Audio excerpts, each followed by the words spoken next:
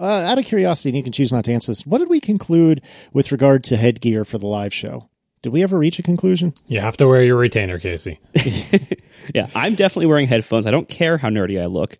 You guys are welcome to make that choice for yourselves. You should have headphones available for us. Put them on the table in front of us. We can choose to put them on or not. For me, it depends on whether it's weird for me not to be able to hear myself, or whether just the in-room speakers will be enough and hearing the audience. And so I'm going to make the call at the moment to see what it's like. I'm going to try it without first, and if it's weird, I'll put them on. Okay. So what I'm hearing is I will bring a pair of scissors and hundreds of dollars to refund Marco for the headphones that I break if John tries to put them on. No, it's on myself. I'm not going to put them on you. I know, but if you put them on and Marco has them on, what am I going to be, the lone cool kid? No, you can totally. You're your own person. I'm not the boss of you. You do what you want with your own head. Ian McDowell writes in, he is not an Apple genius, but apparently heard from an Apple genius, if I understand this correctly, that the keycaps on the new Scissor Key keyboards are not removable. Dirt commonly gets under the keys, and they now have special tools in the stores to help fix them. I would love to know what the special tools are. Is it like tiny nano machines that they send in through those little cracks between the keys, and then they grab little pieces of dirt and come out? Actually, it's a magical school bus that they drive through and use to clean things up. Speaking of the keyboard and cleaning it, there is actually, and did Stephen Hackett send this to us? Somebody sent this to us. There's actually a knowledge base article, so I'll just assume it was Stephen, that's entitled "Clean the Keyboard of Your MacBook Retina 12-inch 2015 and later." And it describes holding your MacBook at exactly a 75-degree angle. Exactly. It's very important. You hold it at 80, this does not work. Forget 90, forget it. What are you even doing? 75. Obviously, I'm joking, but it really does show a 75-degree angle, and with a little diagram of what that looks like. I mean, it's kind of... I don't know if that's really 75. Someone get out your protractor. But anyway, they're very insistent about the degree. Yeah, and so then you use compressed air to spray the keyboard or just the effective keys in a left to right motion. Mm-hmm. Very important. Then rotate your MacBook to its right side and spray the keyboard again from left to right. And they have a little diagram. You rotate it to your left side, this will not work. Warranty voided. Right, exactly. So anyway, they have this whole process that apparently amounts to blow crap out from under the keycaps. And that is an actual knowledge base article. So in the time since our last show, I had my whole rant about the heat and the keys, right? Well, that was the last. Yeah, the expanding, like when it gets warmer weather, you thought maybe the keys are expanding and filling the openings more and getting stuck. So I went on a little Twitter rant about this almost a week ago, and I heard from a lot of people who have computers with the new keyboards, and it actually seems like this might not be as much of an issue on the MacBook One's keyboard, the first generation of this on the 12-inch, but it seems like this is a major issue for a lot of people. And when I say a lot of people, I'm saying like I've heard from a lot of people on Twitter. That doesn't mean that like a large percentage of customers have this problem. Only Apple knows that. But it certainly seems like this is a noteworthy problem that keys get stuck or feel different or get stuck down or repeat or somehow don't work properly on a pretty regular basis with a lot of these keyboards. A lot of people have to get them replaced. And also, it seems to be related to heat. That when they are warm, when either when the computer is working really hard, so it's getting warm, or if you're just in a hot environment, like I was when I was having this problem. I was outside on a hot day, and the keys tend to stick a lot more then. And so I don't know enough about the way these are built to know why that is. Some of the Twitter people were speculating that maybe like the tolerances are so tight that maybe a little bit of thermal expansion is enough to make it not work properly. I don't know. But it does seem like that's kind of a problem if that's true. That seems like a big problem. So I don't really know what the answer here is. I hope that Apple is doing so many replacements of these keyboards under warranty that it motivates them to change things if they can. The only question is, can they? Or are they going to have to wait until the next major revision of the keyboard in new laptops entirely?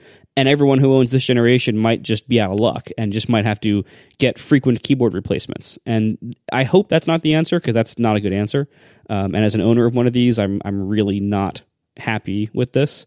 The idea that I'm going to have to bring it to Apple at least once and go without it for like a week at least once to get this keyboard fixed if I want it to work reliably. That is not very appealing to me because I buy a laptop because I need a laptop. And going without it for a week is usually not very convenient, not to mention having to get an appointment with Apple or call them and wait on the phone and do mail order or whatever else. Like, none of these are good options. None of these are great solutions to what should be a pretty basic thing, which is I expect the keyboards on my laptops to work reliably. And this is all, like, feeling aside. Like, we've talked at length about how much we like or dislike, mostly dislike, the new, shallow keyboards. And I've heard from people who defend them, who like the feel, and that's fine. It's a personal preference. The feel of the keyboard doesn't bother me as much as it used to now that I've used it for a while. But what does bother me is reliability being bad. And I think, regardless of what you think of the feel of the keyboard, I think we can probably all agree that an unreliable keyboard in a laptop, especially such a young laptop, is really worrying. If it was just me, then that's fine. And you can disregard it. I would disregard it as well. I got a bad keyboard. You should get it fixed. But from what I keep hearing from people over and over and over again when I bring this up, a lot of people have had to get multiple replacements, and the replacements have the same problem. And so it just seems like it's a design flaw. And that's a pretty big design flaw. I hope that this is smaller than it seems. I hope that I can just get it replaced once and then have a reliable laptop keyboard for the next, 1 to 4 years that I use this laptop, whatever it ends up being. I hope that's it, but so far what I have heard is discouraging in that area. It sounds like this might just be a problem with this entire generation of keyboards that's in the 2016 MacBook Pro. I think this is solvable if if Apple figures out what the problem is. Like they diagnose this and they figure it out and say, aha, if we change the design in this way, change a different material, make little bits of the key differently shaped or larger or smaller or whatever it takes, or make the keycaps themselves slightly smaller. This all seems like something that could be solved by kind of like they did with the screen image retention, where it's like, oh, we sold you a bunch of Retina MacBook Pros, and if you got the LG screen or the Samsung screen, I can't even remember which one was the bad one, you might have image retention problems. They don't fix it by giving you another one of the same screen that had image retention problems. They give you a different, better screen that still fulfills the same purpose, has the same resolution and the same characteristics, but doesn't have burn-in, but it's like a different part. Either a new part from the same maker or a part from a different manufacturer. So if they figure this out with a keyboard, they will make a new keyboard that fits these things, and when you come in for a repair, they'll replace it with the new version. It's just a question of how long it takes them to figure out what the heck the problem is, assuming it even is a problem according to their numbers. Well, first of all, to save you a bunch of email, image retention 15-inch 2012 Retina MacBook Pro screens, they didn't guarantee that you got a better one. Like, the LG was the problem, the Samsung was the good one. When you got it replaced, you could get either one. It was just kind of dumb luck which one you got, and you just hope that you got the Samsung panel. Well, but they could do that. Like, nothing, if they know one's good and one's bad, assuming that's even true. Like, that's our conventional wisdom of like, oh, if you got this one, you're okay, and if you got this one, you're not. But assuming they know one is better, they have the option. What I'm saying is they have the option of giving you. They don't have to redesign the thing. You don't have to wait for the next model. If Apple knows, replace this part with this other part that is different, and it will fix the problem, they have the ability to do that. You're not out of luck, is what I'm saying with this thing. You don't have to wait until you buy the next computer. You don't have to return this one and get a different one. You just need Apple to A, make an improved thing, and B, actually give it to you when they replace it. When it comes to moving along with Apple, moving along with the newest technologies and getting the newest stuff and keeping up with Apple, you have to swallow some things. You have to, okay, yeah, I guess I'll get rid of my headphone jack. I guess I can get rid of all my ports and my SD card reader and everything else. And a lot of these things are easier or harder to swallow. Having a keyboard not be reliable is a massive problem. Like, I don't care what you think of this keyboard. Having it not be reliable for almost everyone who buys one, that is unacceptable. That is not a trade-off. That is not moving towards the future. That is not, like, there's no excuse for that. That is a design flaw, and that needs to be fixed. Yeah, I really want to tell you that you, or especially early on, that you were being a big baby about the keyboard and how you didn't like it, blah, blah, blah. But, you're allowed your opinion. That's fine.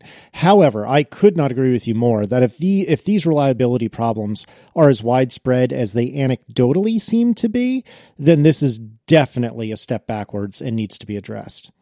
All right, moving on. If you do have a problem with your keycaps, there are some people that apparently do remove them without breaking them, according to a somewhat shady YouTube video. Asterisk at the end of that, without breaking them, because, well, we'll continue to the next follow-up. But anyway, this is a video of someone showing how he can pry his keycap off with a guitar pick and kind of how they work under the covers, so you can kind of visualize what it is that you're doing when you pry this thing up. So some people are doing it. Yeah, it's a thing, but I certainly wouldn't recommend it. And that was sent in by Kuba B. Additionally, Michael M. writes in regarding the fragility of the new keyboard types and how they differ from the days of old. Here are some photos of the damaged keycaps so far that I've replaced, and we'll put a link in the show notes. There are 4 pictures here of what appears to be 3 different keycaps and a scissor switch that have been an issue. Note the clips at the top. Each top corner should have 2 fingers to clip around a pin on the butterfly, and the hooks at the bottom. To remove, these keys must be pried up at the top and then removed by moving the cap toward the top of the keyboard. Anything else will break the fragile clips, as will any misalignment on reassembly. I only broke the pins off 2 butterflies while I damaged at least 7 keycaps. I have the first generation MacBook One. I've had it since shortly after release. My F and key worked properly, but didn't return to its full height correctly from new. I ignored the issue. Turns out that keycap had been broken for years. The bigger and more concerning issue, which is why I've not yet made a second or third round of keycap and butterfly replacement part purchases, is that a couple of keys I'm having difficulty with do not have any apparent physical damage to the keycap or the butterfly, and they do not have any bits stuck under them that can be seen upon very close inspection. So I still dearly regret taking these keycaps off. This isn't a keyboard to be worked on by an expert. It's a keyboard to be worked on by a trained expert with a spare parts stash. That's the lesson of all portable devices. Like everything that, Apple, increasingly the things that are assembled with glue or the sort of the one-way assembly where it goes together, but it does not come apart and go back together the same way it was. Maybe you can take it apart and maybe you can put it back together, but it will never be the same. And so the idea of like, oh, I'm a do-it-yourselfer, I can pry these keycaps off, I can see how they work. You look at these pictures and look at the size, the sort of the feature size in silicon chip parlance, how small the little clippy things are on the bottom of this, and the tiny little pins on the butterfly switch that they grip, very, very small, very delicate, right? And so if you are thinking about prying these things off, the possibility that you're going to break off or bend or otherwise screw up one of those clips or one of those pins seems very high, which is probably why Apple doesn't repair these keyboards. They give you a whole new one. Wasn't that in the last show? Someone said it's not if they're going to fix one key for you, they're going to replace the whole keyboard. As far as I know, that's true. Yeah, this doesn't seem like a repairable thing. Now, in Apple's knowledge base article, they tell you how to blow compressed air on it to maybe get the grit out, because it's not going to shake out on its own because all the gaps are so small, and that might solve your little grit type problem. But the other interesting thing about Michael's story here is that he had a key that had one of the little clippy things underneath it broken, from I'm not sure how he knows this because maybe he broke it when he took it off or whatever, but that it hadn't been working and he had just been ignoring it, and it had been broken for a really, really long time. If these little clippy things are broken under one of your keycaps, you can't know that. It's not like you have X-ray vision. Like maybe that could explain why it's not working, because the little clippy things help the key rise and fall in sequence with the butterfly switch and stay, stable and everything. And if it's not connected to one of the little clippy things, it's kind of like, independent suspension when you want our, really live rear axle and strong anti-roll bars. Car analogies. I think this one actually works, but it only works for people who know what those things are. So I can imagine if you have a bad clip and one corner of your key is not being pushed upwards and pulled downward with the whole rest of your key, no matter where you hit it, because it is basically like, an anti-roll bar under the cover. When one corner of the key goes up or down, you want the whole rest of the key to go with it.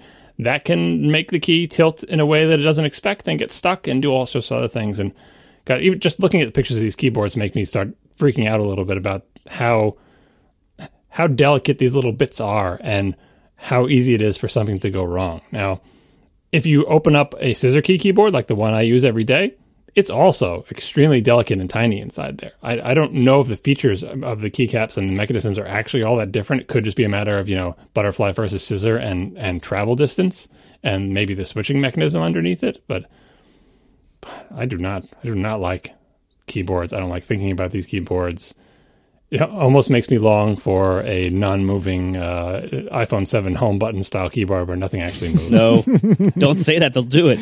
No, I don't like thinking about keyboards either. That's why this annoys me so much, because I've had every other laptop I've ever had from Apple, I have never had to think about the keyboard. It just worked, and it was fine. That's why this bothers me so much. I feel like we're moving backwards in technology if the basics become unreliable. Hector Ramos wrote in to tell us that he worked at a big company's tech conference at the McEmery Convention Center last month, which I don't even know, but I'm assuming that's the one that we're going to be in for WWDC.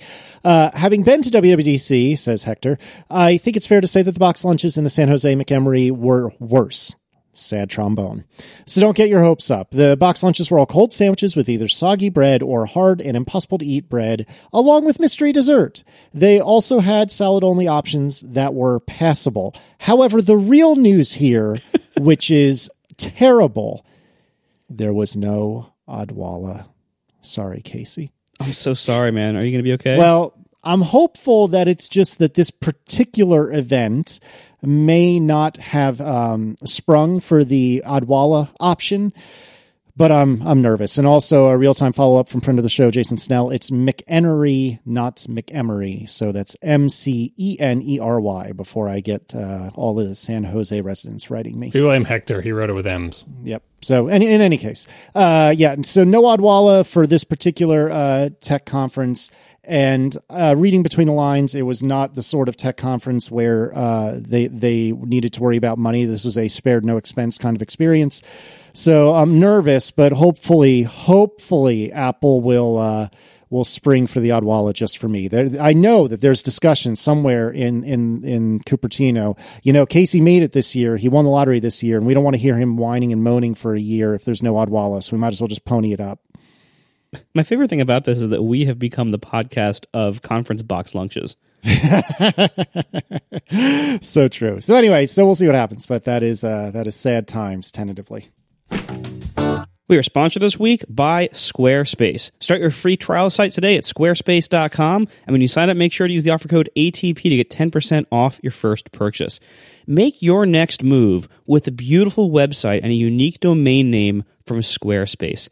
Pretty much everything you have to do today needs a website. Any new project, business, hobby, initiative, whatever it is, you probably need a website for it. And it's so much easier to make it at Squarespace than to do pretty much any other option you have for making websites today.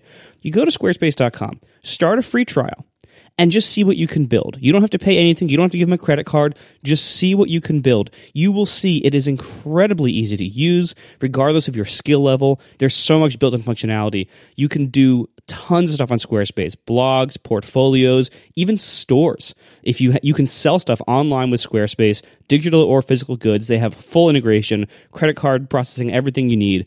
And these are all incredibly easy to use tools. They're very intuitive. Everything is what you see is what you get design. And you get a free domain name if you sign up for a year up front. So I highly recommend checking out Squarespace for any new site you're working on today.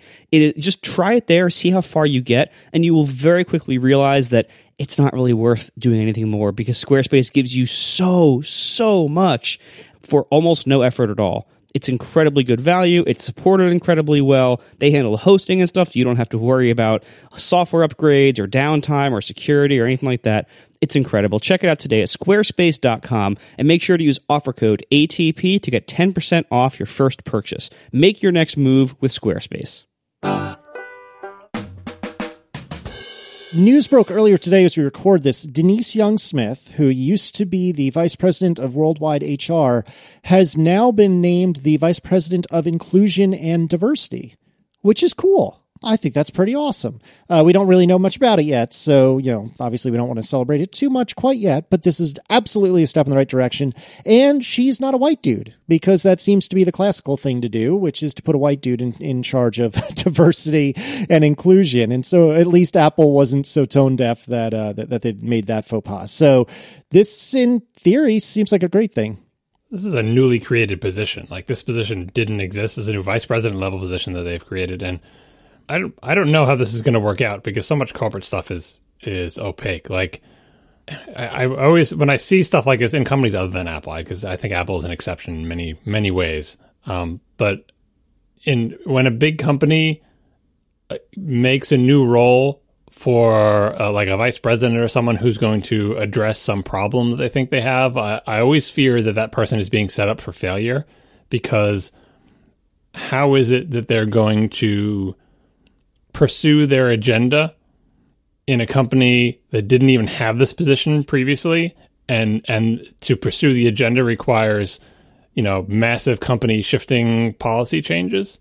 So that's my usual fear with these type of things, that, what can they even do? Is it just symbolic? Will the rest of the company listen to them? And, will they be empowered to make change? The thing that encourages me about this for Apple specifically is that it seems like Apple has done this to pretty good effect in the past. One example is, was it Lisa Jackson, who was on the talk show, who does like environment or whatever?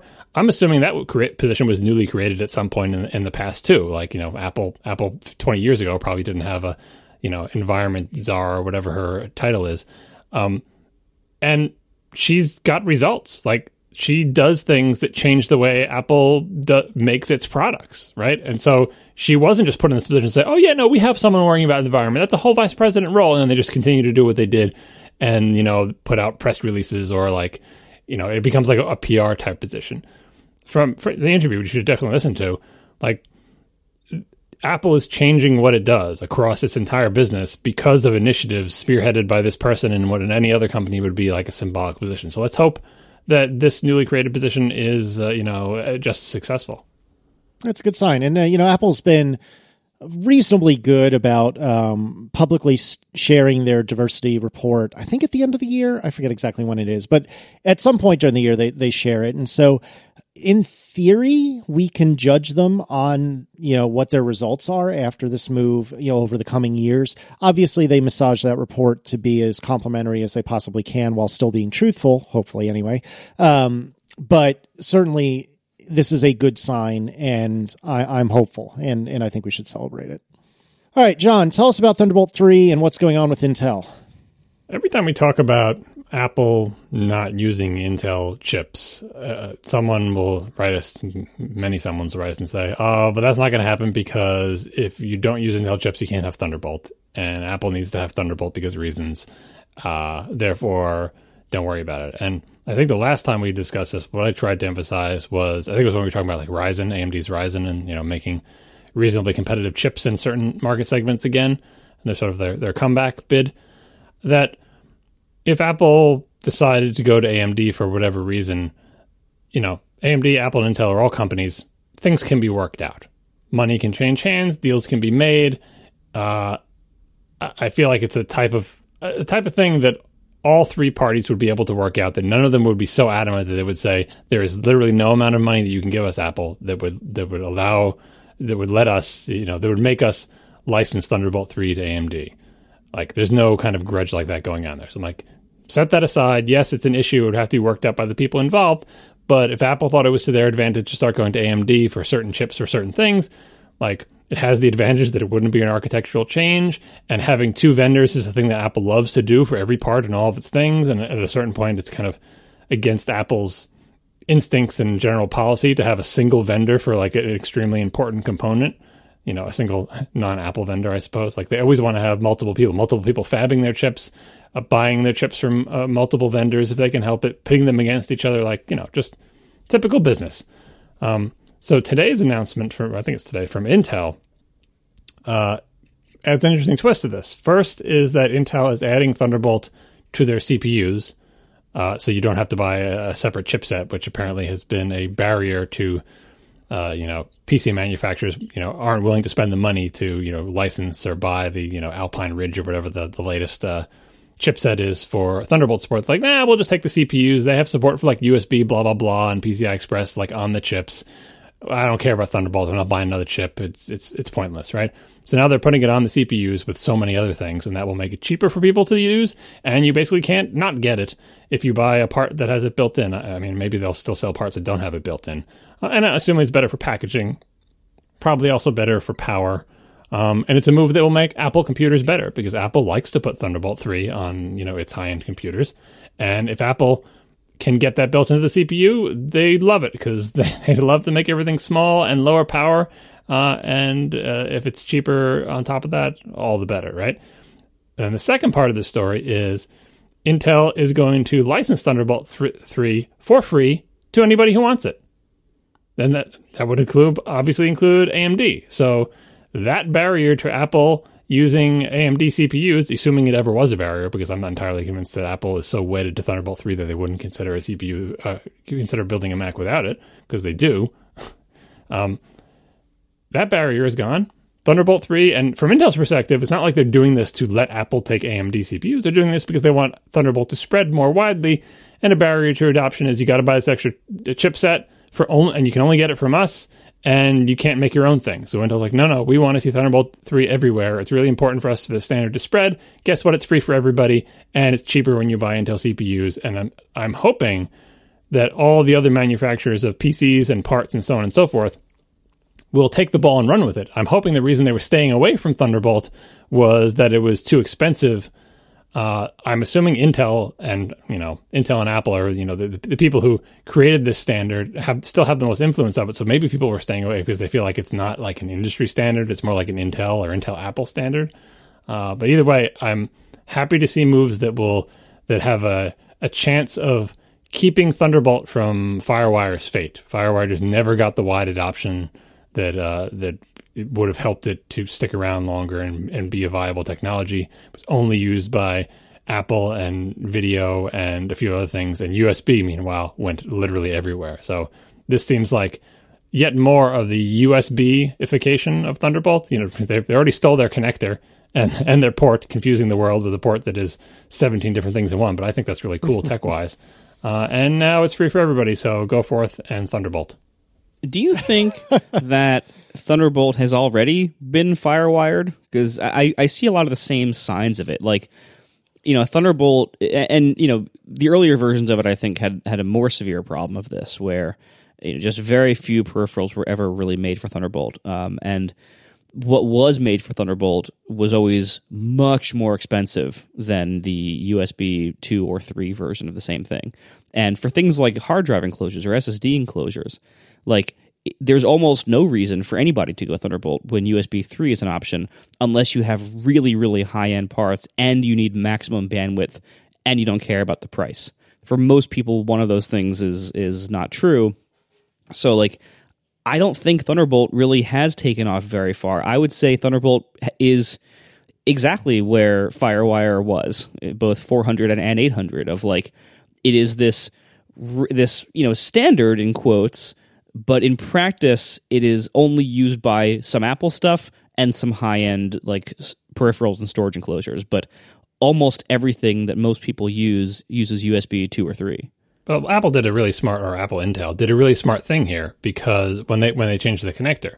Because you're right that there are many people who don't need Thunderbolt; they just need USB. It's the same little hole in the side of your computer, right? Yeah. And so if Thunderbolt gets confined to be, it's just this weird thing that Apple does, like, Intel may not be happy with that, because maybe Intel wants it to be used more broadly for whatever strategic reasons, but it's not like Apple has to change anything about its strategy as long as Thunderbolt continues to be made, or like basically the little plugs on the side of the computer. We already have a situation where you can get, doesn't the low end like MacBook not have a Thunderbolt 3 port, but instead just has the USB-C and power thing? Am I wrong about that? That's correct. The 12-inch MacBook does not have Thunderbolt. It only has USB 3 over that port.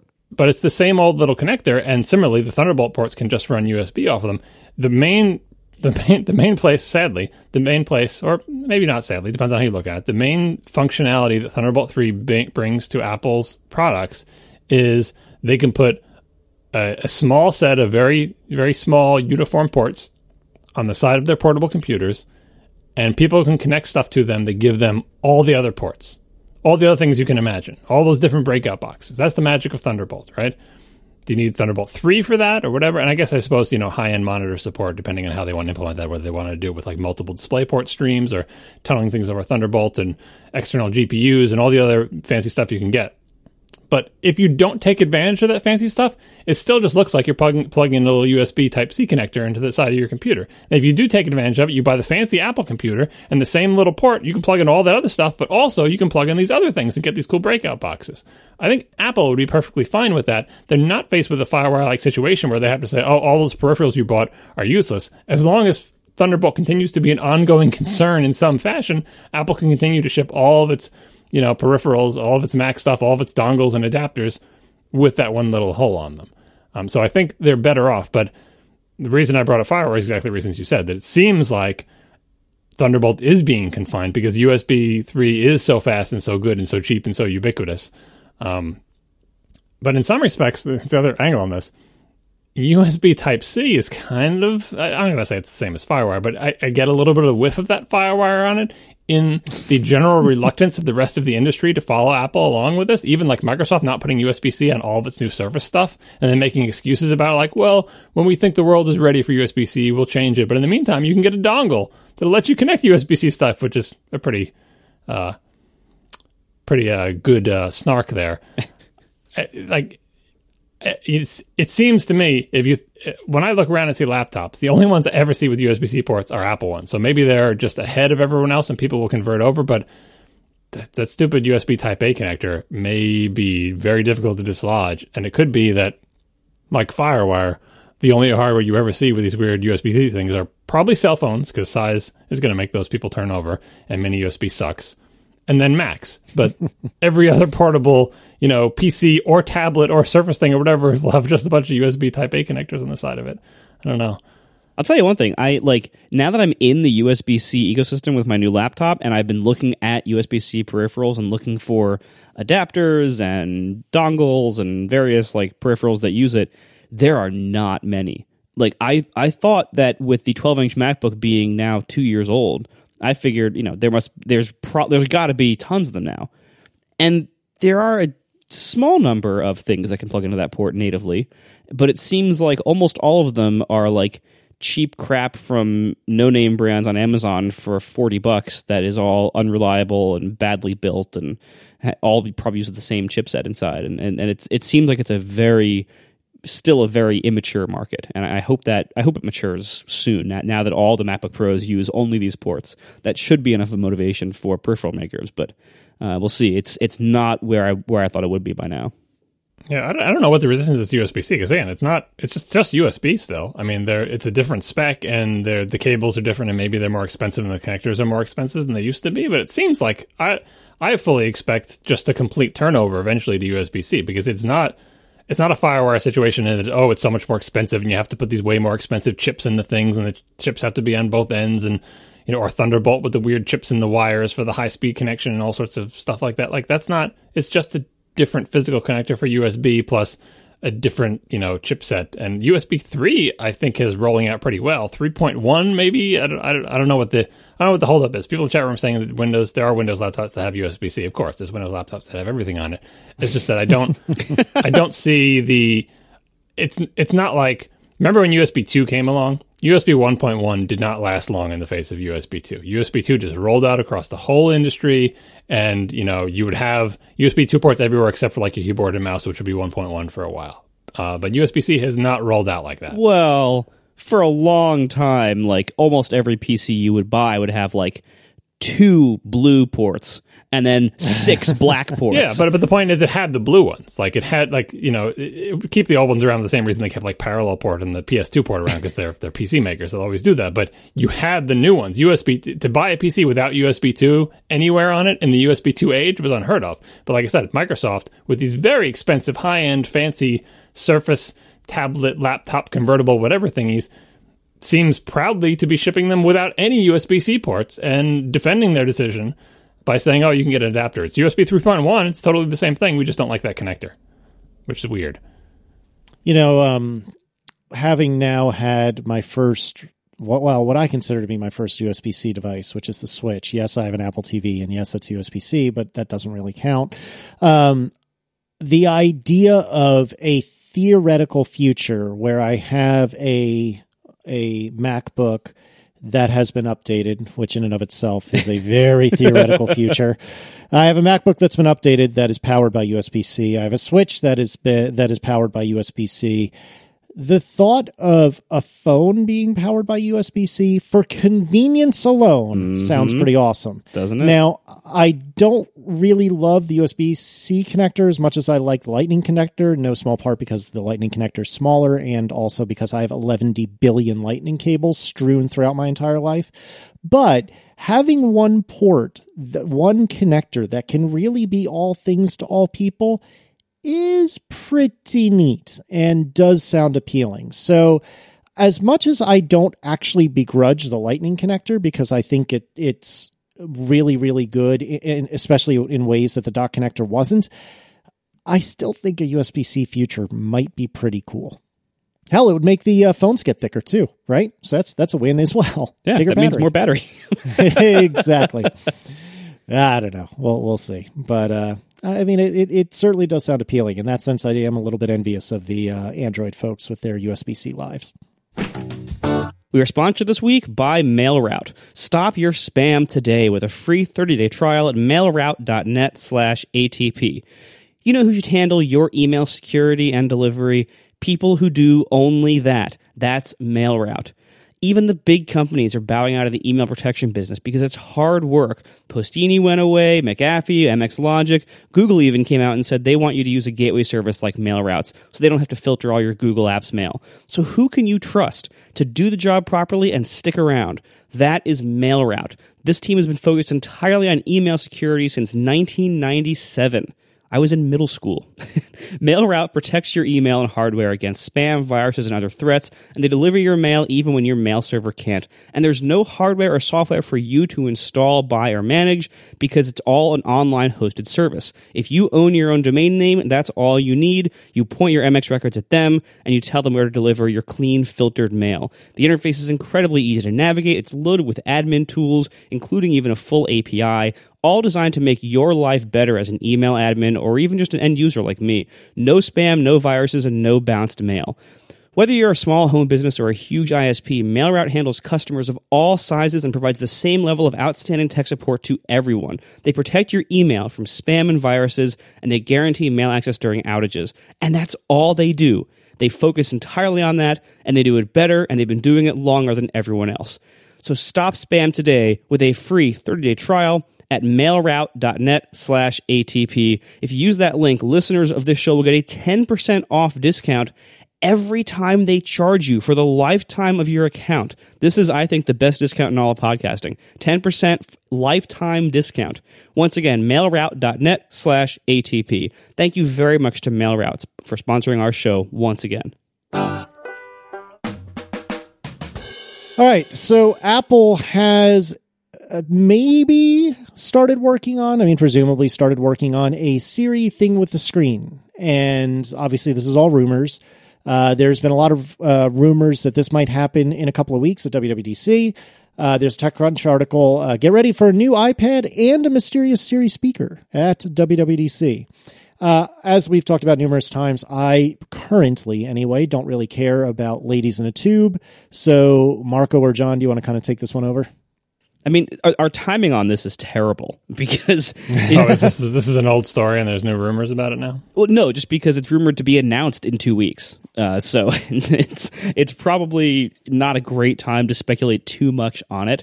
I would simply say that if you're in the market for one of these home speakers, like the Amazon Echo or Google Home or whatever else, I would say it's probably worth waiting for this announcement just to see what it is, see what you're dealing with. But I also am concerned because this is the kind of product that Apple historically has not done well. Something that has to be cheap and integrates well with everything else people have, and based on a really reliable, really advanced voice assistant. Maybe they've become a different company. Maybe they have really ramped up the API. I mean, I do expect WWDC to have a lot of SiriKit advancements, the Siri API for third-party apps. I would love to have some kind of like audio library functionality so that Overcast could actually use the Siri API, because right now there's nothing for it to use, but that would be nice if there was some way to say, hey, thing, play this podcast in Overcast or something like that. That would be awesome. You can't do that now? You can't say, hey, play episode number 17 of my favorite podcast? Nope, can't do it. Oh, that's right, because I forget whether we talked about this after last WWDC, but it was like a really limited domain of things you can do. It's not so much the playing of the audio, it's the idea that this is a voice command that you can issue that causes something to happen, like that they had abstracted it away from the level of the app to just be like, this is a desire for a thing to happen that is not app specific that your app can deal with. It's all coming back to me now. It'll come back to me more at WWDC sessions, but that's a killer feature that you just described right there. Like, just like it is a killer feature of many of these TV attached pucks where you can say, play episode 5, season 2 of Seinfeld, and it does that. And even if you don't have the world's worst television remote, aka the Apple remote, it's a pain to use any remote to do that. The sentence I just said, you will be watching that episode so much faster than if you have to navigate, find Seinfeld, some of my recent shows, season 2, scroll, episode 5. Like, it's so much better. So being able to do that, especially on, Overcast feature suggestions, especially if it doesn't expect you to have that already downloaded. Like, if Overcast understood, you don't even have to be subscribed to the podcast. I will go to Overcast directory, find the podcast that I think is the best match for that, download the episode number that you asked for, and start playing it. Like, all in one thing. Again, doing that by hand. You can do it by hand in Overcast right now. But being able to say that sentence into your phone and have it do that would be like magic. Right. And that is, I assume, if and when they do any kind of like music or audio type integration with SiriKit, I assume that's the kind of thing that they will do, because most other services that would use this, think of like a music streaming service. They're not going to have the entire index of all songs that are available on the service stored locally in the app. They're going to have to make a network request. They're going to have some way for Apple to index their libraries. And to that way, like the Siri logic, probably server side, could then figure out what you're actually asking about and send like an ID to the app. And I think this is probably why they didn't have it last year, because all the existing intents, they call them, for SiriKit, like all the different ways you can use SiriKit, it's stuff like booking a ride or sending a payment or things like that. And those are things that have like a limited command dictionary that you could pretty much deal with locally without having to custom index content from Uber or whatever else, or Lyft, or any of the other things they can do. Whereas if you say like integrate with Overcast or Spotify or things like that, Siri has to have some way to index these services just to see what are the possible things people can be asking for, and then have some way to interpret what people are asking to be those things, and then tell the app, this person just asked for the artist with this ID and the track with this ID or whatever else. And that's a lot more to build. So that's why I assume that it wasn't there last year, and I don't even know if it's going to be there this year or ever. But if they give the option for Siri to integrate with audio services, to do it right is going to involve all that stuff. And that's a lot of work. And that's a lot of stuff for us to implement on our side as well. But it could be awesome. The one advantage I feel like they have on this is this happens every time we talk about the thing, is if you're in the audience and they're announcing whatever their Siri thing is that you talk to, right? And you don't already have one of the existing things that you talk to, almost anything in the demo will look amazing if you've never seen it done before. So assume, speaking of the audio thing, assume they say, even if it's just integrated with Apple Music, like it's not third party, you can't do it, but Apple Music has it. And they go up there and demo something, and they rattle off some sentence that's like, what's that song that goes blah, blah, blah?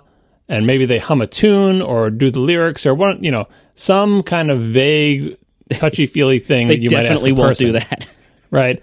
And it finds that because all the, Amazon and Google both have the say an arbitrary lyric from a song and it will find it. I don't know if either one of them has a hum the tune and it will find it. I mean, I guess people aren't in tune enough to do that. The Echo has lyric search, at least. I don't know if it has like melody search. Yeah, that's what I'm saying. Like Google Home has it too. If you say literally any lyric from a song, if you get it close to right, it will find that song and play it. And it works amazingly well, right? So it's almost as if Apple doesn't demo that. They're just showing that they're behind to people who know. But if you don't have an Echo and don't have a Google Home, that demo is incredibly powerful. And because it's Apple, this is one of those places where it's true. They're like, oh, Apple just announced something that everyone else has had for years, and they just get pressed because they're Apple. That effect exists, right? Because, they're good showmans, and, the showmanship that they have and the way they're able to, give a compelling demo in ways that like the Amazon Echo commercial or the Google Home things are not able to. And because there's so many eyes on Apple and yada, yada, yada, it is an opportunity for them to really sell features that other people have had for years that Apple is probably going to do worse and come out looking like, wow, Apple is amazing and innovative. And the only stories that will be, hey, Apple's playing catch up are going to be in the nerdy tech press that we read, Well, I mean, I think Apple is going to own privacy, looks, probably the UI on the screen, and then, maybe sound quality, because the Echo sound quality is not that great. I don't know about the Google Home, but who cares? And sorry, Sean. No, it's not great. I mean, you've seen it. It's not very big. It's a one little dinky speakery thing in there. Right. So Apple's probably going to own those things, but the usefulness of these products is based so heavily on the incredible speed and reliability of the voice service. That's where I have concerns about Apple, because Siri, for all of its smarts, for all of its wonderful international support, for all of the different, the more advanced API that it has compared to like the Echo, because what I was saying earlier about like Siri having to parse the way that people say things and kind of just pass off to the application, like, all right, the user requested this artist ID, this track ID. The way that like the Echo does it is it has a very limited vocabulary of what you can specify, and then it just can tell you like the exact words somebody said, but then it's up to the application to figure out like, how do I parse that? Which is easier to implement. It enables a lot more things from day one to be possible on that API, because you don't have to wait around for them to design your specific use case, but it's way harder to actually use for anything non-trivial. Where Apple's going to come in from is that, they're going to come in with SiriKit support only, I would imagine. It's going to be really great for these like 12 app types to integrate with this, but nobody else can, or nobody else can do anything useful with this. So that's going to be problem number one. And problem number two is just like, again, the reliability of Siri and the advancement of Siri. I don't think they have kept up. This is always an argument. Everyone always thinks like, oh, well, I asked the Amazon device about this thing and it gave me this kind of weird answer, and then I asked Siri and it gave me a better answer. Or the Google and Amazon devices don't support my language or my country, and Siri does. And that's all valid. Everyone can have their own opinions, but I think overall it's fairly clear that Siri has been, for most people, less reliable and less smart on the whole than the other services. And this is the kind of device where, like, on your phone, it's kind of a secondary thing. Some people use it heavily, but for the most part, like everywhere else that Siri exists is kind of a secondary input type. With this kind of device, it is the primary input method. And it has to be fast, and it has to be reliable, and it has to get it right almost every single time. And that's what makes the Amazon products, which I have the most experience with, that's what makes them so compelling when you're used to the Apple ecosystem, when you're used to Siri. When you first see an Echo, you're like, oh my God, that was fast. And then as you start using it more and more, you're like, this works like every time. And that has just never been a lot of people's experience with Siri. So for this product to succeed, I think Siri has to be way better than it is now. And maybe it is. Maybe they're about to unveil a brand new version of Siri at WWDC that is way better and way more reliable. I just don't think it's very likely based on their past performance. Yeah, those are all things they can hide in the demo, though. From the PR perspective, like, of course it's going to work amazingly in the demo because they rehearse and, it's all set up to work perfectly. We won't know whether they've actually done a good job with it until we get things in our hands. So, which is why they could get, I think, a bunch of positive reactions from the audience that's there, because most people won't have any experience with the existing devices like this. So everything they see is new and amazing. And the performance will be awesome on the stage because they're good at making a demo and everything like that. And they'll get good press out of it from everybody except the tech press who knows they're playing catch up. And this is assuming they don't even have some big wow feature. I bet they probably will have at least one headlining feature that Echo and Home don't have. Whatever it may be, something that plays to Apple's strength. It'll be privacy. Well, there's the privacy angle too, but also, especially if there's a one with the screen, I bet they can put better stuff, more impressive things on that screen than Amazon can on their Amazon Show or whatever their terrible name is for their thing. And I pre-ordered the Amazon thing, but Amazon is so bad at user interface design, I expect that to be clunky.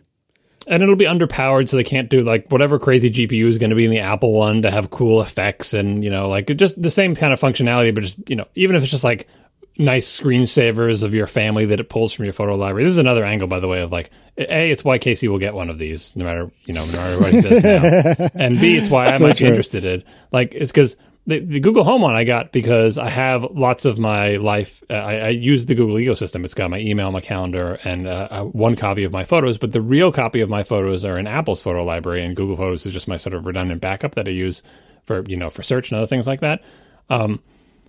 I'm interested in this one because the other half of my life is not in the Amazon ecosystem, it's in the Apple ecosystem. So I would like one of these in my house so that I'll have something that I can talk to that has access to the other half of my stuff and hopefully can do something interesting with it. The other problem it's going to have is that the support for home automation devices is going to be limited to HomeKit. And the Echo and the other things, Echo supports way more than just HomeKit. And HomeKit is still like every new smart home device is still not shipping with HomeKit today. Many of them are, but there's still a lot out there, and especially most of the cheap ones that most people are probably actually buying. A lot of them are not HomeKit compatible. They could play that up with the privacy angle, right? Like, I think you're right about that, but the way they can spin that is as part of their pitch to you about privacy. Like, I think that's one of the strengths HomeKit has, and the stringent requirements, the more stringent security requirements for devices that comply with it, they won't come right out and say, yeah, there's not as much HomeKit stuff out there, and the best stuff is not HomeKit compatible, but the stuff you do buy that is actually HomeKit certified will have a slightly less chance of letting people own your entire house. That's true, yeah. But so, like, again, it's going to be the kind of thing where, like, the main selling points to this are going to be things that most people aren't really going to think to ask about or care about. And the main downsides of it are probably going to be cost and support of devices out there and the reliability and intelligence of its voice assistant. Those are pretty big things. That's why I'm worried about this product. I don't think that it's going to go very far in the market unless there's, we haven't seen it or know anything about it yet. We don't even know technically that it's real. So this could all change when we see it, but I am very skeptical of this product just because it seems like it requires strengths that Apple doesn't have. It'll be a good test for this because this device is in many ways like Apple TV. Like it's, especially the one with no screen, a kind of a faceless device that's cheap, small. It's not a Mac. It's not an iOS device, strictly speaking, even though it's running iOS under the covers. And Apple TV is like, well, look how badly they've done with that device. They've made so many revisions of it. Used to be this giant Mac running, Tiger that did some weird stuff with iTunes, and it morphed into this Puck, which was better, but then it didn't get much better. This Siri in a Puck, in a tube, in a whatever thing is a great test to say, is the Apple TV not great because Apple's not good at making this kind of device? Or is the Apple TV not great because they were never able to do the content deals? Or is it some combination? Because it could be that the Apple TV, the biggest thing hobbling it is all their grand visions for how this is going to change the way you watch TV have been thwarted by the fact that they can't get their deals done. They cannot produce a compelling offering that lets people actually do all the things they want to do. And the poor kind of orphaned ghost town TV app on the Apple TV is, there's no better example of the Apple's failure to bring it all together on the TV front. Most people don't have complaints about the hardware, again, other than the terrible remote, which hopefully will not be an issue on this tube thing. So it could be that Apple's really good at making embedded devices that efficiently listen to audio and play music and make it, maybe they're really good at that. And in this case, they don't need any content deals because it's just a speaker and a microphone's in a tube. But on the other hand, if they roll this out and it looks to us 2 years later, like, it's one of those things that Apple makes like the Apple TV that is kind of mediocre, more expensive than the competition and not as good. And then we just sit there and wait year after year for it to be updated in some way while Apple refuses to acknowledge its shortcomings. Yeah, I take small issue with what you said. I really love my Apple TV. Now, to be fair, I use it for a very particular set of tasks, and it is very well suited to basically what it boils down to is playing Plex or playing Netflix, and that's basically all it ever does. But for those things, it's actually quite good. And I mean, I'm not saying the remote is perfect by any stretch, but it's fine. It's not great, but it's fine. It works. I don't know. I wish it wasn't so symmetrical, but compare it to the competition. The other pucks that have 4K support, that cost less money, that play Netflix just as well, that the remotes are better on. Like, that's why people say Apple TV is not bad. The remote is bad, but Apple TV itself is not bad. I use it all the time too, right? But if you are in the market for a puck and you don't have a bunch of movies that you bought on iTunes, Apple's puck costs more, does less, and is worse in pretty much every way than the competition. And that's why people say it's not the best puck offering. Yeah, that's fair. I don't know. We'll see. I mean, we're only a couple weeks away, so we'll see what happens. Yeah. Oh, and on the other puck front is like, when the various versions were introduced, sometimes they were pretty darn good, right? But Apple just is not interested in keeping up with the Joneses. So everyone else gets 4K support or does 24 frames per second output for the film nerds or whatever, and Apple's like, the one we got is fine. We'll let it stay there for another few years. Don't worry about it. Maybe we'll update it. Maybe we won't. Who needs 4K? Is that a thing? That can't be a thing. No way that's a thing. That's not a thing. We are sponsored this week by Fracture, a wonderful photo decor company. Go to fractureme.com/podcast and enter ATP in the one question survey so they know you came from here. Fracture prints photos in vivid color directly on glass. And look, these days, we know you put your photos on Facebook, Instagram, whatever the case may be. You put them on these online services. They're in a timeline for, a day at best? And then they're just gone. So many of these photos just kind of get lost forever because you never really go back and look. Take the best ones, whether it's for you to decorate your house or whether it's to give them as gifts. They make wonderful gifts, and get them printed and hang them in your house or give them to people who appreciate them. And if you're going to get them printed, there's lots of options to do this. You can get, a paper kind of print and everything. Then you have to frame it. Then you got to hang it, and the frames are expensive or cheap looking. You got to pick one or the other usually, and they're kind of a pain. With Fracture, the prints are glass. It's a pane of glass that is a photo print that goes edge to edge. You don't need a frame. It is kind of its own standalone object. It is a sleek, frameless design, and photos look incredibly clean and modern in these Fracture glass sheets. And they even optimize color and contrast of your photo to really make it pop in this environment.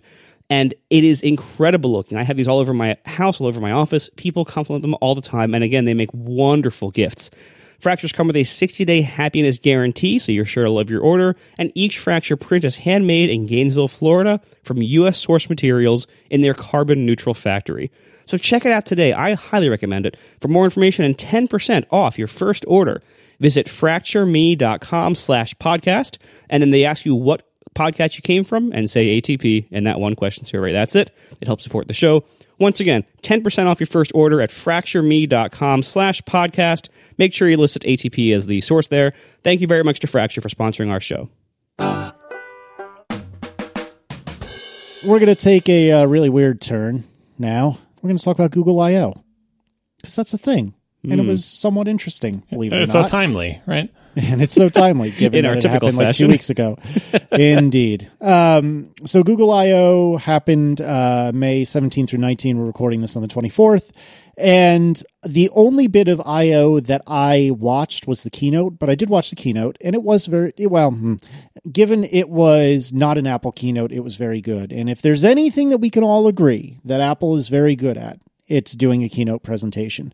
And so I watched the keynote, and by and large, I didn't think that there was that much to discuss, for us to discuss. There were a couple of things, though. One was the updates to Google Photos, which I am a devout fan of. Yes, I understand that I'm giving Google my data. Yes, I understand that that can be creepy. Yes, I understand that there are penalties for doing so. Yes, I understand I am paying them, and yet they're still scanning all my data, despite the fact that I'm paying them. However, I made the choice that, to me, the benefits are worth it in the case of Google Photos.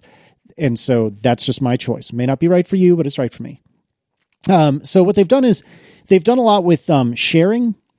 with Google Photos. So it's much easier to share kind of your photos with your spouse or with those that are at like an event, like a party or something like that. And that looks really cool. It's trying to be more proactive about, hey, it looks like Marco and John are in all these pictures. Do you want to share this with them? And make an album and automatically share it with them. And that sort of stuff is really cool, and I'm looking forward to it. Although I think it'll be more useful if I knew more people that were devout Google Photos users like myself. But we'll see. But I thought the Photos improvements looked neat.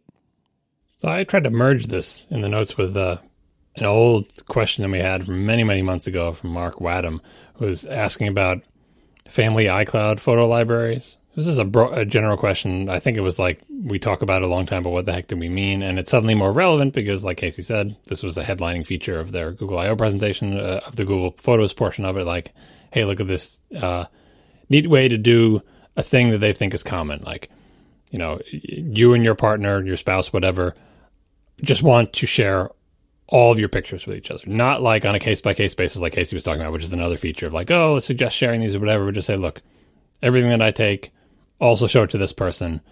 And the way they implemented it is they get to see that stuff, and then they can look at them and save them into their own library if they like them. Right? Oh, I like that one. Oh, I want to keep that one. Oh, I want to keep that one. So it's not, it's more like automatic by default offering of your photos to someone else, but it's still two separate libraries. And the broader question about from way back in the day, hypercritical and no iLife is an island, is the very difficult problem that Apple has not yet tackled, but that they're slowly building up the infrastructure to tackle, I feel like, and I hope they address it soon, is the way my family, at least, uses photos, and the way I think a lot of families would use photos if given the option, which is, if you have two parents and children, both parents take pictures of their children, depending on maybe at the same time at the same event, or if one parent is with one child, one parent is with another. They take pictures on their phone, they take pictures with their cameras, however they take them. Each parent is an adult and has their own Apple ID or whatever, Google account, or whatever. They have their own accounts, which means in the Apple and Google worlds, they have their own photo libraries. And, it's kind of this siloed arrangement. And yet in a family situation, usually you want all the pictures, at least all the pictures of the kids, but probably all the pictures, period, to be together in one big library and not have to deal with, two different people's libraries and sharing between them. It's inefficient. It's hard to keep track of like the one master library of family photos. Very often the solution is, just designate one parent to be the official holder of their Apple ID has the library, right? That's what we do at our house. My wife's Apple ID, she is the owner of the Photos library. So on her iOS devices, she has access to all of our pictures.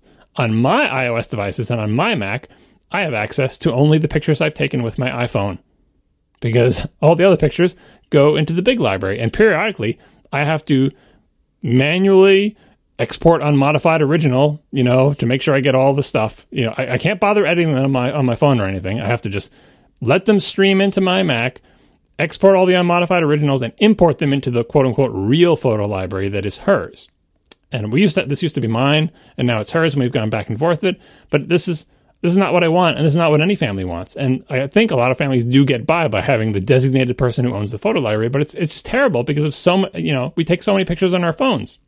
I don't want to be signed into my wife's Apple ID on my phone, right? It's bad enough that we all had to do that from the old days of like buying things through the App Store, and Apple does let you be signed into the App Store as your spouse, but signed into everything else as you. Like they let you do that for sharing of apps. That's what we do. Erin is me for the App Store, but she is her in every other way.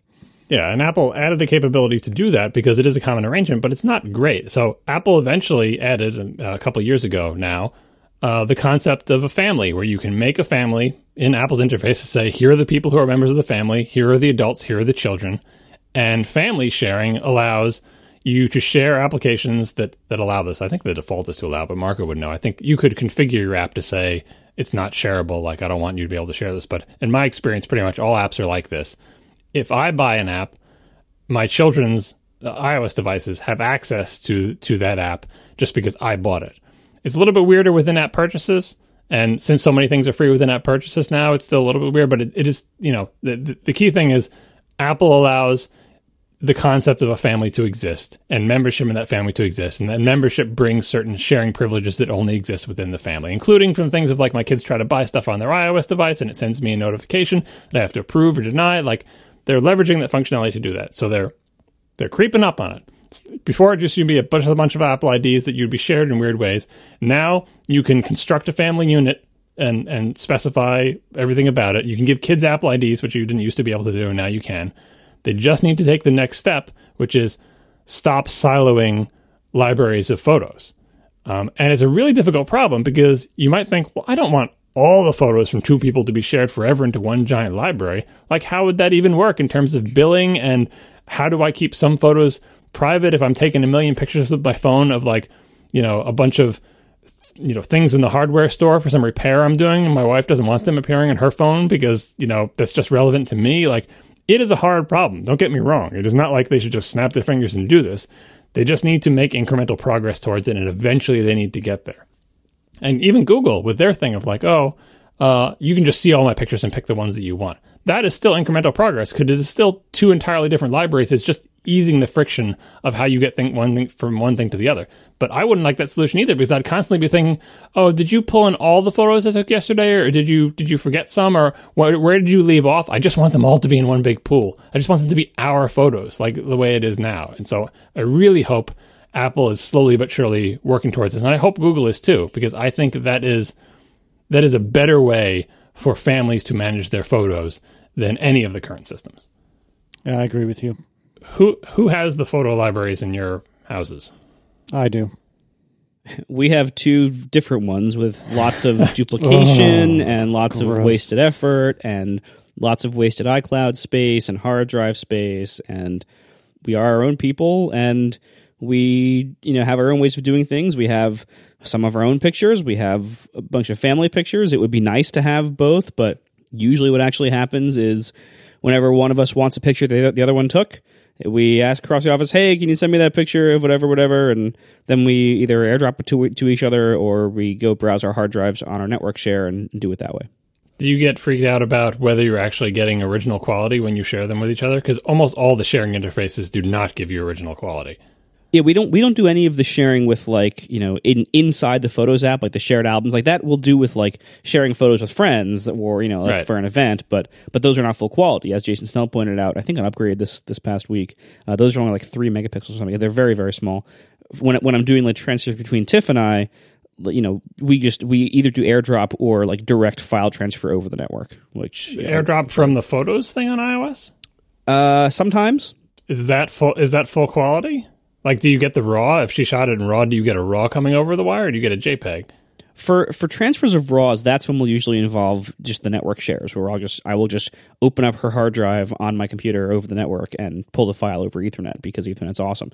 AirDrop is usually when the photo has originated on an iPhone, when it was taken by an iPhone. Then we will AirDrop it. And that. I'm pretty sure that is the original file. Then in that case, yeah. The other terrible thing about separate libraries and sharing photos is it either discourages you, the individual people, from doing edits, or it makes you feel bad about it. Because say you both have your own photos and your own things, and you've done your own edits and cropped things and made them look nice.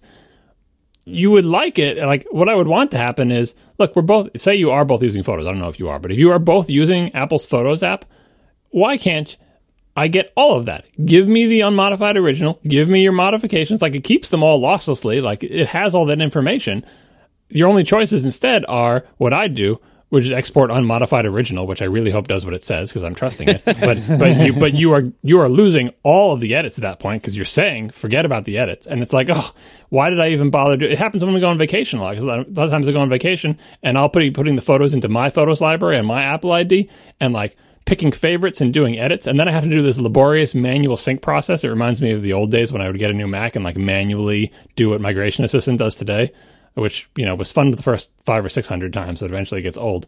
I will, do all this picking and editing and cropping and all this other stuff. And then when I come back to the home computer, I have to like make a bunch of smart albums to like pull all the favorites and export unmodified originals for those, and then redo my edits to make them look like I did over there, cribbing off of them to see how I decided to crop it and stuff. It is not good at all. And the other choice is to just be like, okay, well, I'm going to import them into my library because I have the device with me, and then when I get home to the real library, I will, I'll just dump them because I haven't done any modifications to them. Or I'll be logged in as my wife the whole vacation and use her account on this thing. It's just a bunch of bad options. Yeah, we solve that problem again by duplication. There's lots of duplication. The only thing that helps here is that Tiff and I both have very different editing styles. She's way better at it, but I will often take my own pass at things before her, or if I don't think she's going to care about that photo, or if it's something I took. And so usually anything edited in my library was edited by me, and she takes her version and makes a way better version later. But that's, again, it's just we solve this problem just by duplication, more and more duplication, and it's a terrible solution, but it does avoid a lot of the problems that any kind of shared library would add. It's just really inefficient. Another feature request I have are photos, and a thing that I do a lot is that I don't have two people with conflicting editing styles. I have just me who has different ideas about how to edit things. And a very frequent operation for me is to duplicate a photo so I can do a different edit on it, because you can't have more than one edit per photo. Right? So with a shared library, family photo library, one of the features they should have is the ability to do multiple edits of a single photo. So then you could have the TIFF edit and the Marco edit with one, unmodified original beneath them, and have an interface to that. That would be great. Instead of me duplicating the thing and getting image 1, 2, 3, 4, copy.jpg, and then doing my modifications there, and again, it's a thing I think people do multiple possible edits, even if it's just two different crops, right? One crop that you're going to use for sharing with the family because they're going to be looking at it on a phone, and then a different crop and edit for the one that you're going to print on a fracture or something and throw up on the wall because it'll be much bigger.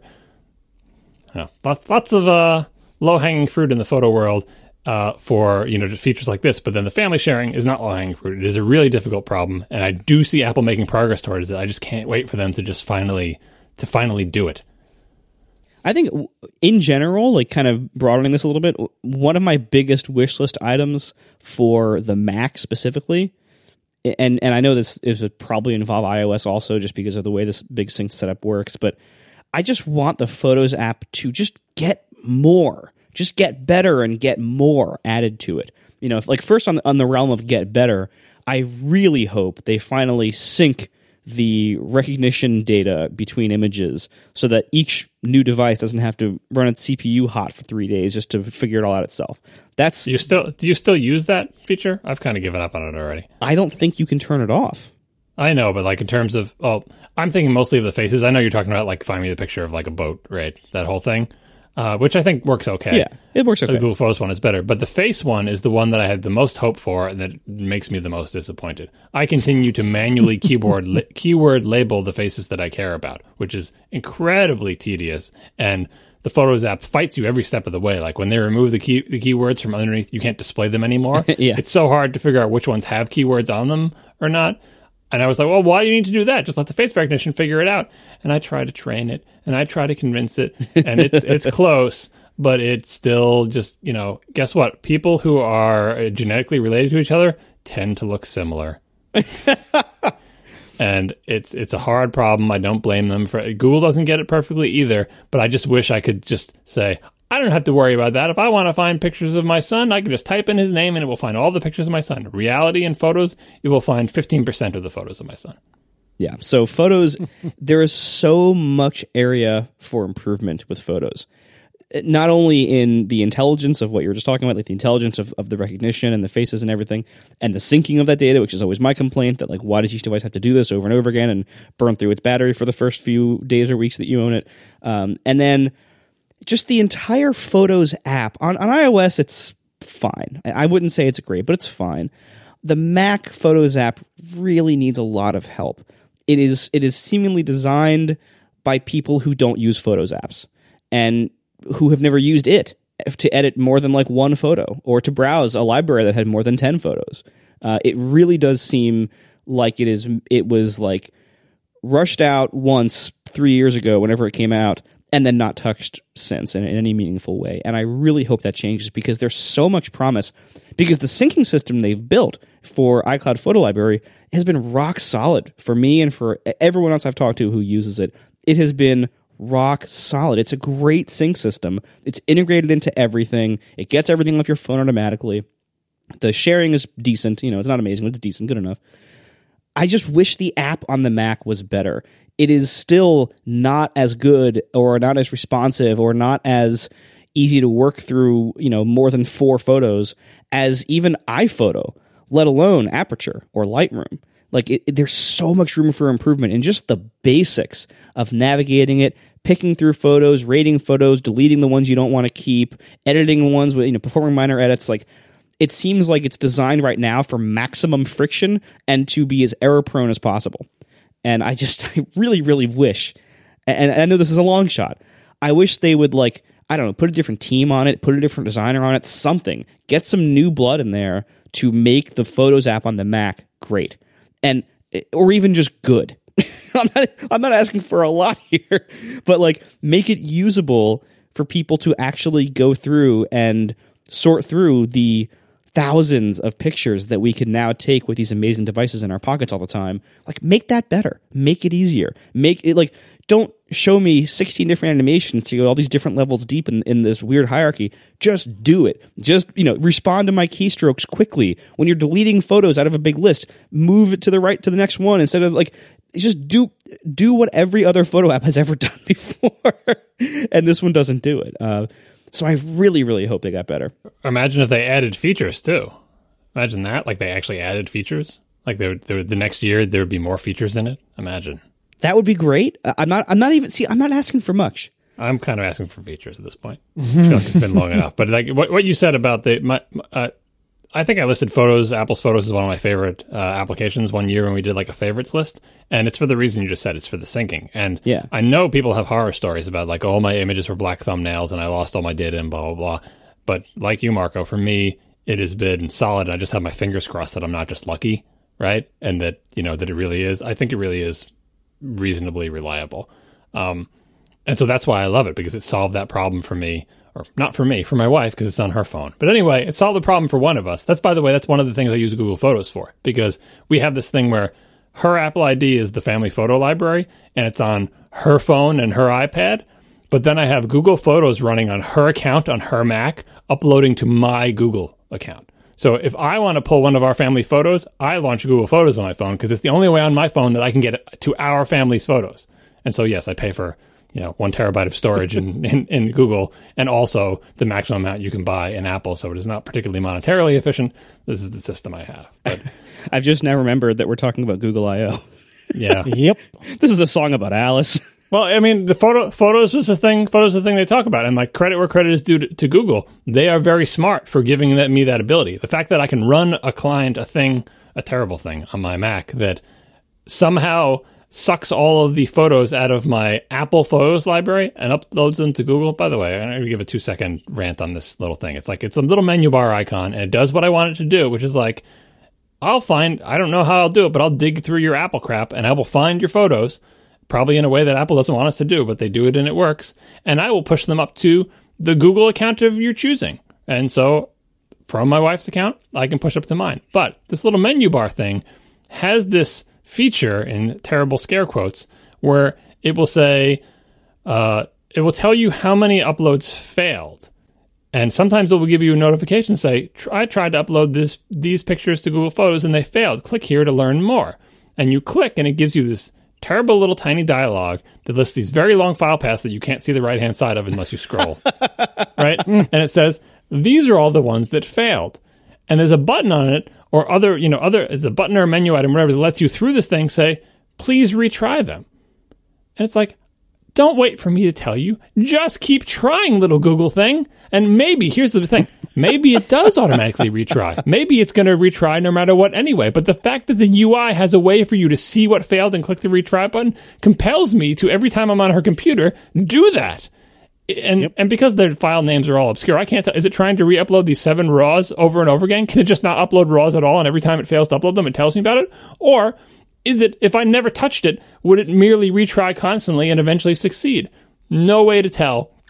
One of the worst, sort of nerd baiting interfaces, because once you give me an interface to see the things that failed and you give me a button to tell it to retry, it's cruel. It is a cruel interface, and if someone at Google is listening to this, either make your thing never tell me about this and just upload them all, or B, make it so that I have some explanation for the failures and like, or some kind of progress indication or something that will, like, if you're going to give me information, give me actionable information. But otherwise, I would prefer it if you just did your best and kept trying without any input from me. And it drives me nuts. I've lost my train of thought now because I'm too busy being angry about the thing. Google I/O. No, I know exactly what you're thinking of, and it's so bad. You're absolutely right. Do you use that thing as well, Casey? Yeah, the uploader that's on the Mac. And do you get suckered into going into the failed uploads dialog? Oh, yes, I do. And it seems like there's about 10 files, mostly RAW. Now, I have a ton of RAW files, don't get me wrong. So it uploads the RAW as a general point of fact. But there are like 10 files that it just seems to forever be confused about. And you can sort of figure out what they are, but yes, everything you described, an emphatic thumbs up to, well, really thumbs down to the uploader, but thumbs up to what you were saying, because I completely agree. Have you gotten to the point where you wrote down the file paths so that the next time a dialogue comes up, you compare or screenshot it or otherwise try to record it? Because I'm coming close to that, because, you can't remember what they're all like nonsense names or whatever. Like, is it the same 3 files that it's been telling me about every day for the past, year and a half? And I don't know. It's different amounts, I can tell you that. Sometimes it's 5, sometimes it's 100, sometimes it's 35, sometimes it's 50. Like, it tells you the counts on them. Anyway, this is a very long trip around for me to emphatically agreeing with Marco's other complaint that using Apple's photos feels like walking through like waist-deep molasses, right? And this is an esoteric thing that I think only that I'm particularly sensitive to. And I think not everybody has the same hangups that I do about responsiveness, right? But I have big, deep hangups about responsiveness and everything I do in photos. Because in photos, you do a lot of repetitive operations. Go to the next thing, crop, move, resize, adjust, star, favorite keyword, go to the next thing, delete, go to the next thing. Like that cycle, that thing I do when I do photos, when I go through my photos, every single operation takes just a little bit longer than I think is reasonable. Everything has this lag, has this, okay, eventually I'll do that. Oh, did you want to crop? Oh, you want to exit full screen? Oh, you want to enter full screen? Oh, you want to edit this photo? Wait a second. Wait.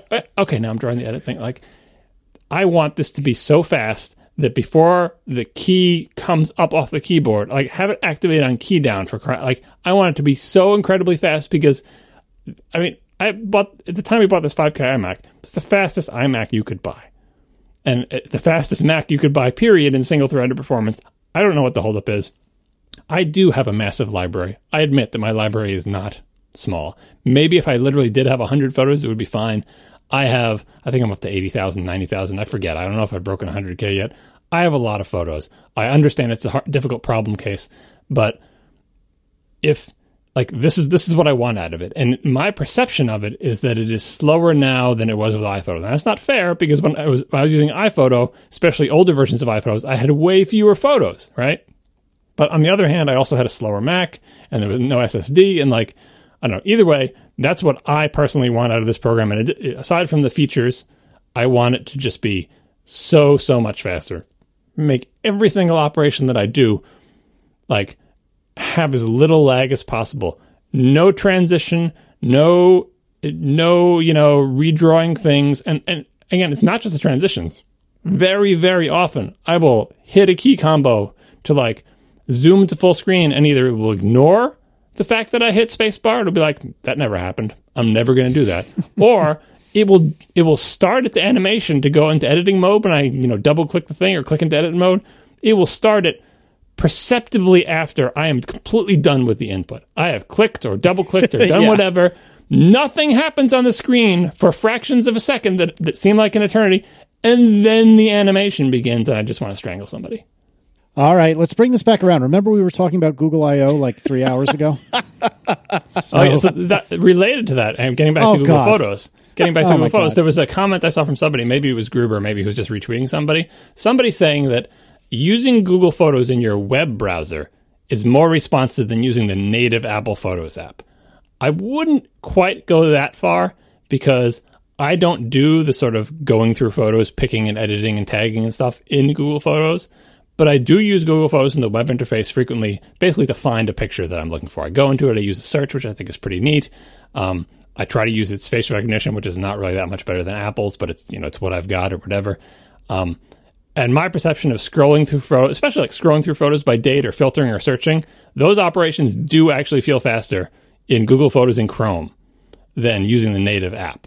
But for the picking and zooming and everything, I imagine you'd end up with like download speed being an issue because you got to, if I want to see the full res photo to edit it and I want to go to the next full res photo, that's going to happen way faster on my 5K iMac with everything coming off the SSD than it is going to be pulling that stuff over the network. So I'm not going to go as far as whoever that person was who said that the web version felt better than the native, but the fact that there are any operations in which it's a contest shows that Apple Photos has a long way to go. And kudos to Google for making essentially a web page that you can go to that I can scroll through literally 90,000 photos and find what I want. It's pretty amazing. Yeah, because this isn't like a web versus native argument. This is just the Photos app on the Mac is just not very good at all. Like it really is quite poor. And especially when you get into any kind of operation like this where you're trying to go through a batch of photos and pick through and delete and maybe star or do minor edits on even. It's just like it fights you at every turn. Like it seems like it wants to show you its animations more than it wants you to get your work done. You're always waiting for it to do its thing, to transition itself, to animate something. It's also, I don't know, what do you guys think of the incredibly deep like modal hierarchy that it has in the various editing controls? Like, the typically like in a lot of image editors, you have like a browsing mode, and then you enter editing mode. And in editing mode, pretty much all the controls are visible, or at least very close, or at least like can be collapsed out really quickly with like a triangle drop down thing. But with Photos, both on iOS and on the Mac, it has these like this like second tier. So everything is like 2 or 3 levels in, where like you go into editing mode and you don't just have a crop control. You have the like controls box. And you open up the controls box, and then you can crop from in there. And like everything is like 2 or 3 levels deep.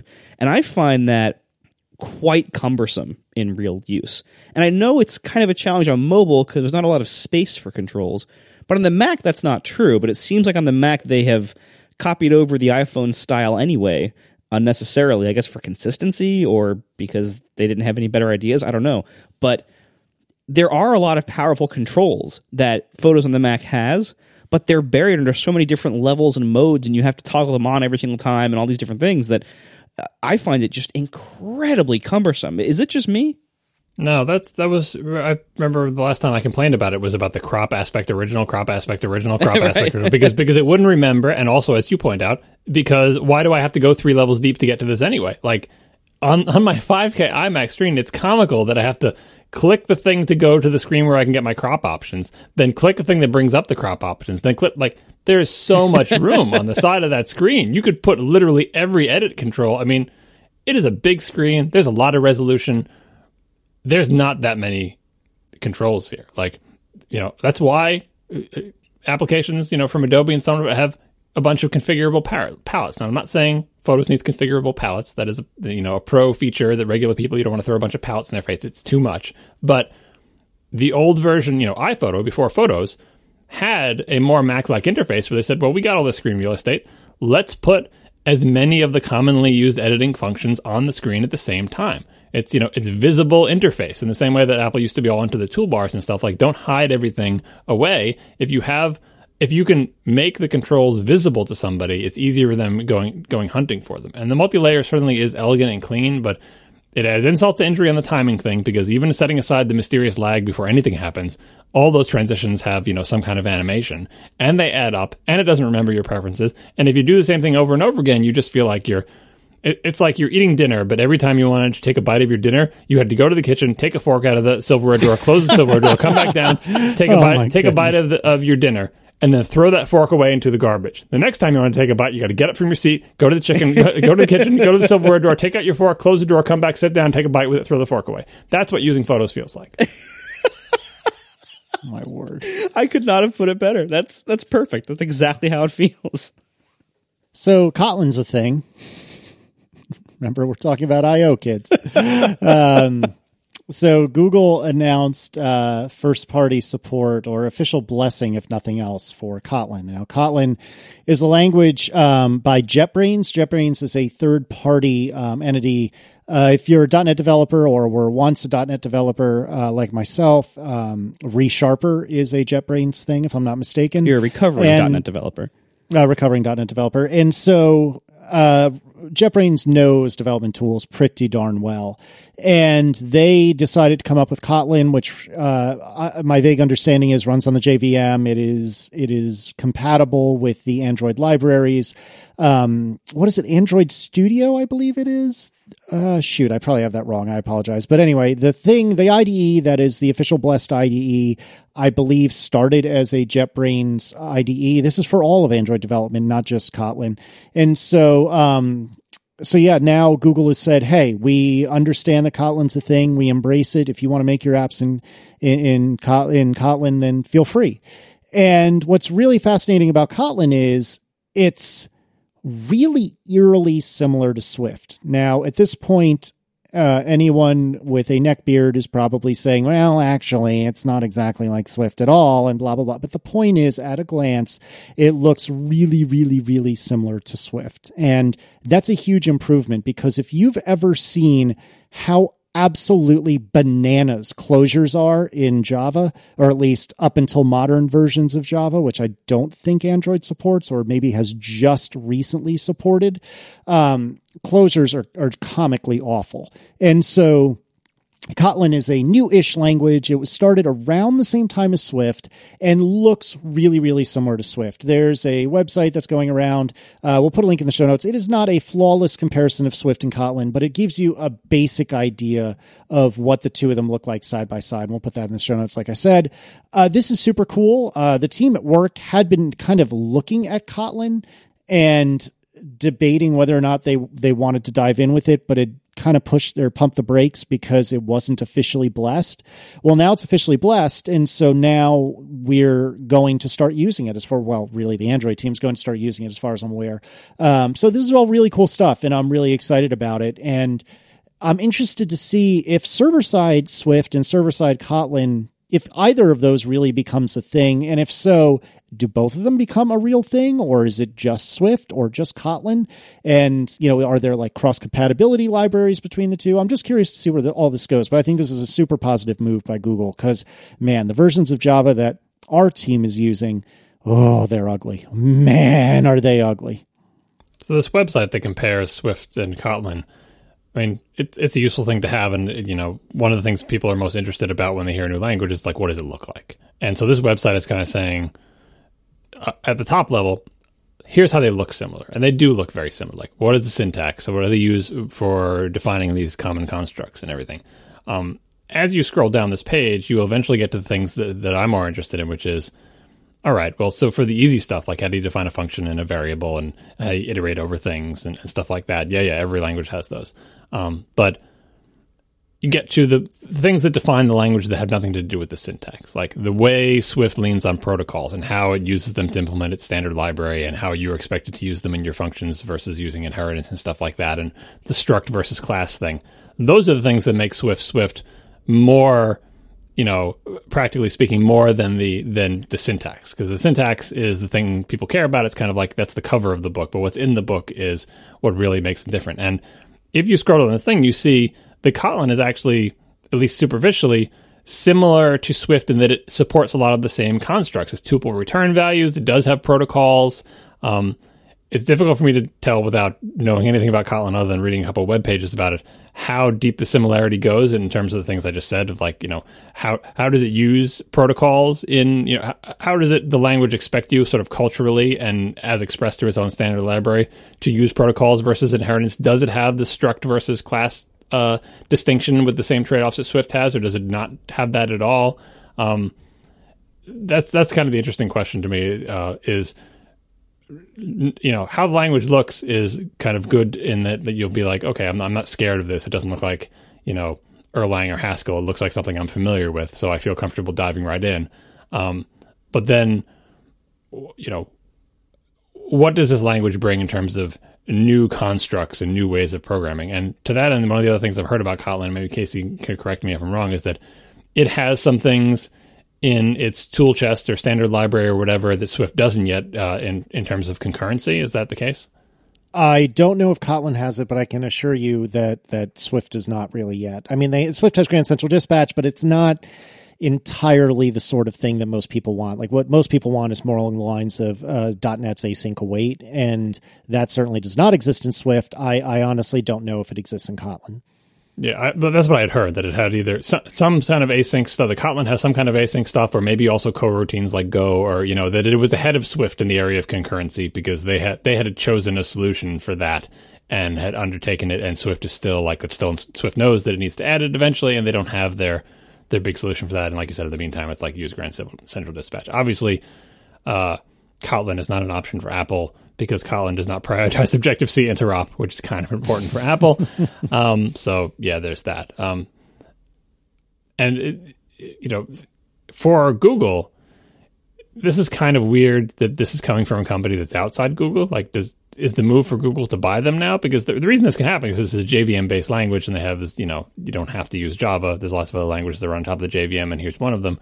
And their Kotlin is reportedly really, really good about Java compatibility, because that's their equivalent of Objective-C interop. It's no, you totally can use this with your Java code, and even the weird nitty-gritty corner case details will make that interop like perfect, because that's this thing's whole purpose in life. So it could be the Kotlin ends up being Google Swift, or they just buy this company or whatever, if it was an open standard, just adopt it whole hog and say, you know what, stop, like Apple has said, stop using the other language, use this one instead. From now on, all of our examples, all our libraries, all of everything will be in this Kotlin world.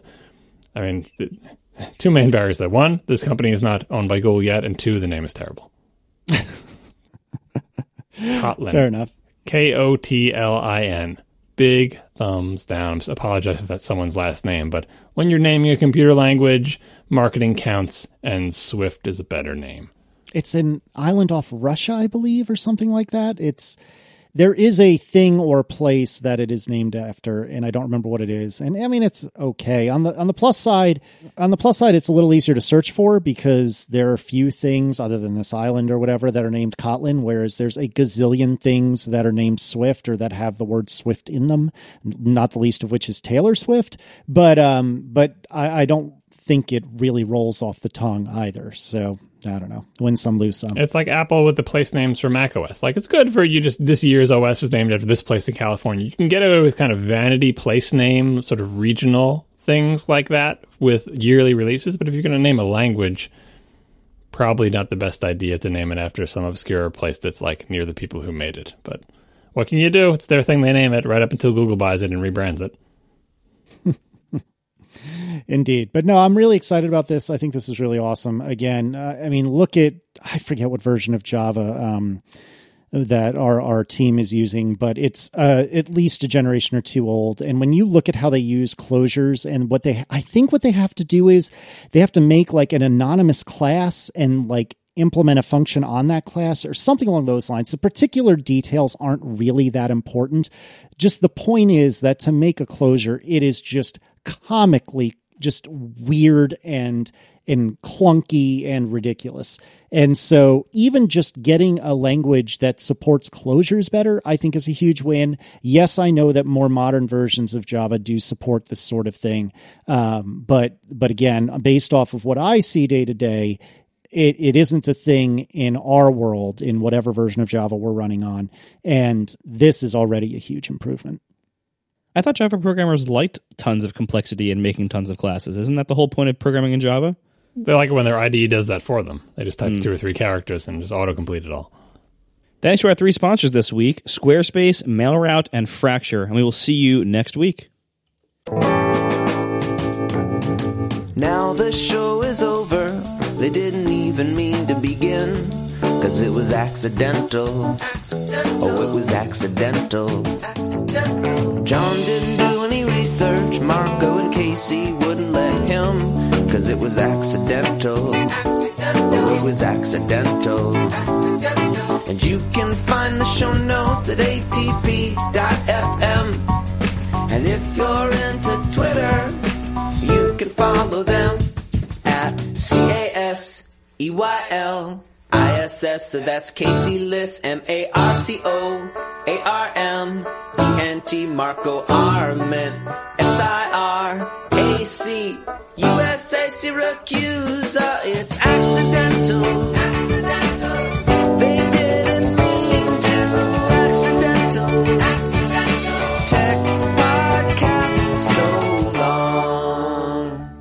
I really hope that the new MacBook actually comes out soon. Like, and people are saying it might come out next week or 2 weeks from at WWDC.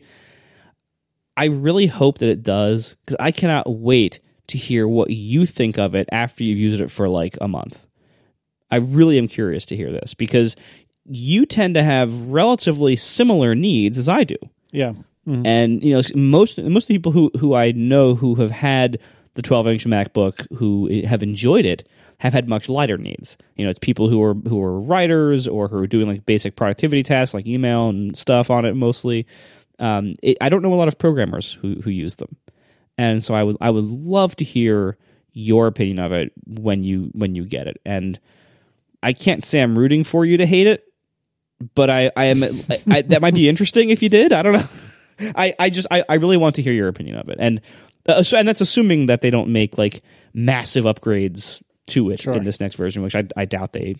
I'm expecting the same thing, but with Kaby Lake. Well, to be fair, I don't think I would be doing very much development on it. If I did, it would just be for personal things. Like, it's unlikely that I would do any real work, and by that I mean work for my job work on it. I would certainly write for my blog, and that's just Visual Studio Code, which is Electron based, but unlike Slack, is actually well done. And and so I would do a little development, sort of, kind of in that regard, but the likelihood of me running Xcode for more than a few minutes to do like a quick fix or something like that is not terribly likely. So I understand what you're saying, and by and large, I agree with you, and I am also interested in it, but I don't think it's a perfect apples to apples comparison, because I will probably not be doing much quote unquote real work on it. So eventually, assuming my work ever buys a new line of Apple's laptops and doesn't continue to buy the 2015s, all three of us will have daily access to a Mac with the new low-profile keyboard. And that will be interesting test case one, I guess, for reliability. Although, speaking of reliability, I just learned that the 2015 MacBook Pro I have at work has the screen delamination problem. Oh, delightful. At first, I thought it was like someone had rubbed off the anti-glare surface, but now seeing Gruber post pictures of his issue and hearing other people talk about it, that it's a delamination thing, which in theory I could just go get and replace, but I'm not going to, because it's not my computer and I don't want to be without it at work. But then all three of us having the keyboard, we'll see where we all end up with in terms of liking or disliking the feel of the keyboard. We have heard a lot of reports from people saying that they really love it and that the old keyboards feel like junk now, and I feel like that could definitely be a thing. But then also reliability. If all three of us get it, and within a couple months, all three of us have keyboard problems that cause them to be repaired, again, perhaps not statistically significant, even though that phrase means nothing, and none of us know anything about statistics. But anyway, it is something, versus if it's just Marco that has the problem and our keys work fine for year after year. Yeah, I mean, if that ends up being the case, and if yours are perfect, then I will gladly go in and get mine serviced and not complain about it anymore after, I'll complain one more time. Maybe we should also use ours like outdoors where it's hot. I mean, Casey can do that down there in the South, but like if you're going to take yours to the beach and stuff, if I'm just using mine in an air-conditioned office, I'm never going to run into whatever heat expansion thing you're running into, It wasn't even that, it was like in the 70s. It wasn't even that hot. Yeah, I don't know. But what happened, like when I first had the problem, like just the O key was stuck down. And then I eventually dislodged it, and it kind of stuck back up. When I realized it was a bigger problem was when I was sitting in this 75-degree environment typing away. All of a sudden, lots of keys started misbehaving and feeling weird, sounding different, and clicking weirdly and being less reliable. And that's when I realized this is not just one speck of dust under one key. This is like many keys suddenly misbehaving, and then since that day, it hasn't happened again. So this is not just a dust thing. This is an actual flaw in the way these things react to something that seems like it might be heat. But I don't know. It's really. I hope this is a temporary thing that I can just get fixed once. But I don't have high hopes.